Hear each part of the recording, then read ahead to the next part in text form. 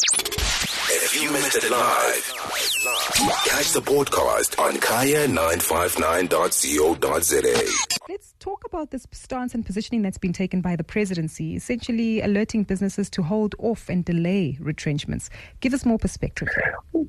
Well, let me give a context. It's really just not us, issuing formally, but it's part of our ongoing collaborative effort that the president had started during the course of last year. You will recall in your show, you had covered the collaborative efforts between ourselves and the more senior CEOs that had signed up onto a pledge, I think about 140 CEOs.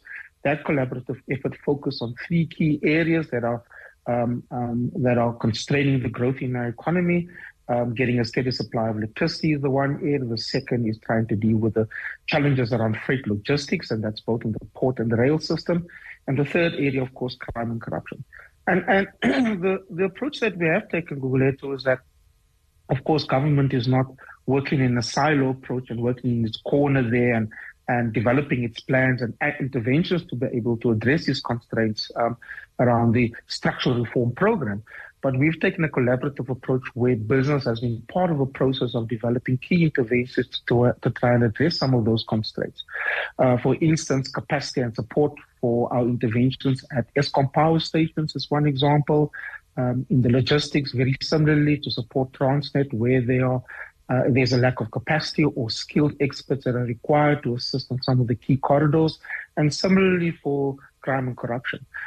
All we're saying is that part of that collaborative effort is to try and deal with those constraints as speedily as possible. We require a chance to implement that. We require an opportunity to be able to get that action and for us to be able to see a turnaround in these or with regard to these constraints. And arguably, I think retrenchment should obviously be a last resort. And allow us to be able to implement these particular specific sets of interventions. So that's really the point that has been made. I'm assuming there has been engagement with business in this regard. Are you able to share any feedback on those outcomes? Yes, of course. I think that we have 6 weekly meetings between the president and the key CEOs to be able to discuss that. We get updates with regard to the collaborative effort. And remember, this is happening in the National Energy Crisis Committee between government departments and business.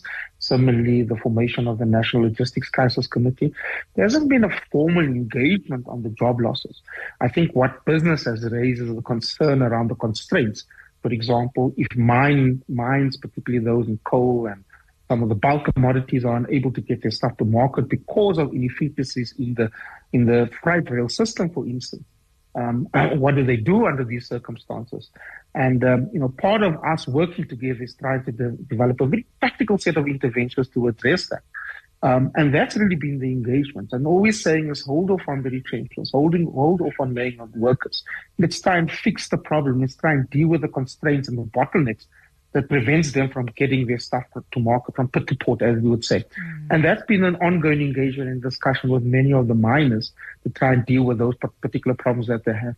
In a very constrained environment. And remember, the logistics factor is just one of these constraints. There are other market forces, of course, market demands and pricing that impacts on that. But where we can fix that problem, we think it's important to develop that collaborative effort that we have embarked on with business. I'm glad you talk about practical steps there, Rudy, because I'm assuming for business, this is where their frustration comes in, that from pit to port, even if we take a look at our power challenges, these aren't necessarily challenges that can be resolved overnight. And perhaps it's the long lead times to lead to practical solutions that is adding to the frustration.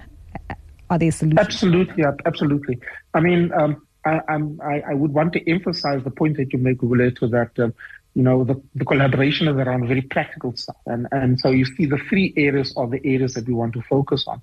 It's not generally speaking about the state of the economy and having a high-level conversation, very specific. So let me use an example of electricity, for instance. The one thing that we've done since the launch of the Energy Action Plan that the president had announced in July 2022 is, for example, open up the space and making it much more easier for private sector generation to be done. And that's quite important. Currently right now we have a pipeline of over 10 gigawatts of private embedded generation projects that are currently being registered and approved. And of course, that investment should happen over the next 2 to 3 years. We'll see that ramp up.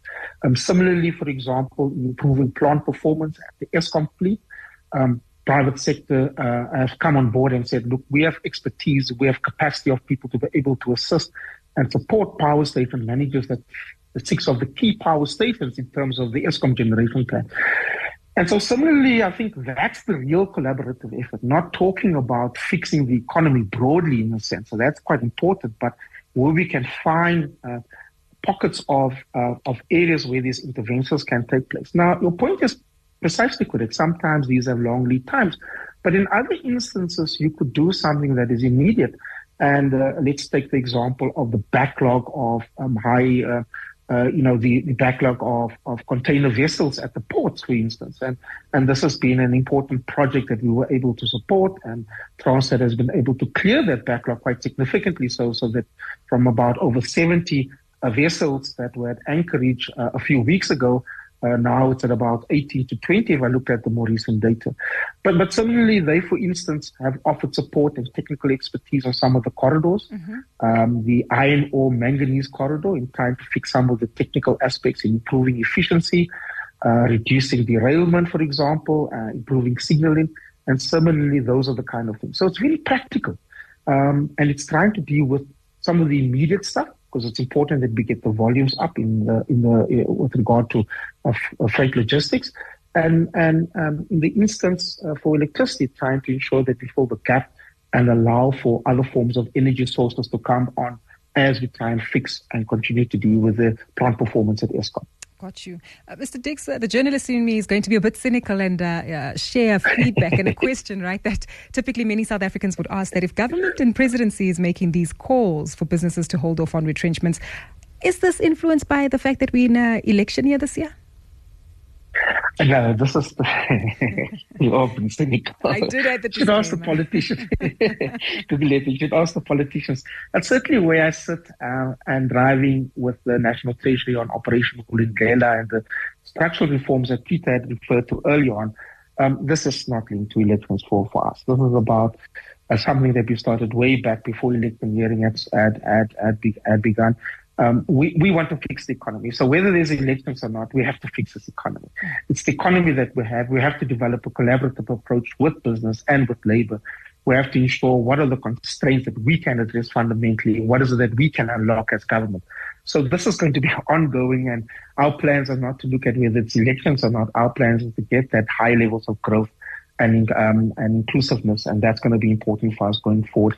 And that's why the structural reform program, which is the Operation Vulindlela, is quite critical and important for us. What we need right now is inclusive growth, and with inclusive growth, high levels of employment. That's the focus that we're looking at from a presidency point of view. 100%. To close off with, have you gotten any commitments from businesses to actually heed this call? And if so, have they also given you timelines or projections as to how long they can maintain the workforce for? I mean, it's very, very difficult because, of course, business has to make business decisions, right? And that's important.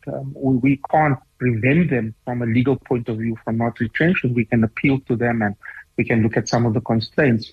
I'm hoping that the appeal is based on the fact that if there are significant changes, fast-paced steps to be able to address the constraints, that they are able to factor that in and make, of course, the correct business decisions. So we haven't really gotten a response. I think that many of the mines, for instance, have given notices to the unions. Many of the mines have, for example, spoken to the Department of Mineral Resources and Energy, for instance, on the intent, if we are not able to deal with the logistics crisis, for instance.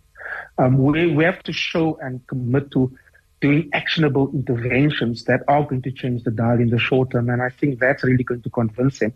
And it's why it's important that that effort of doing actionable items and showing the changes that are there are going to be important. So nothing as yet. And I suspect that, if they do heed the call, it is because we have shown our commitment and shown that we are able to make significant improvements in performance and efficiencies in the port and rail system.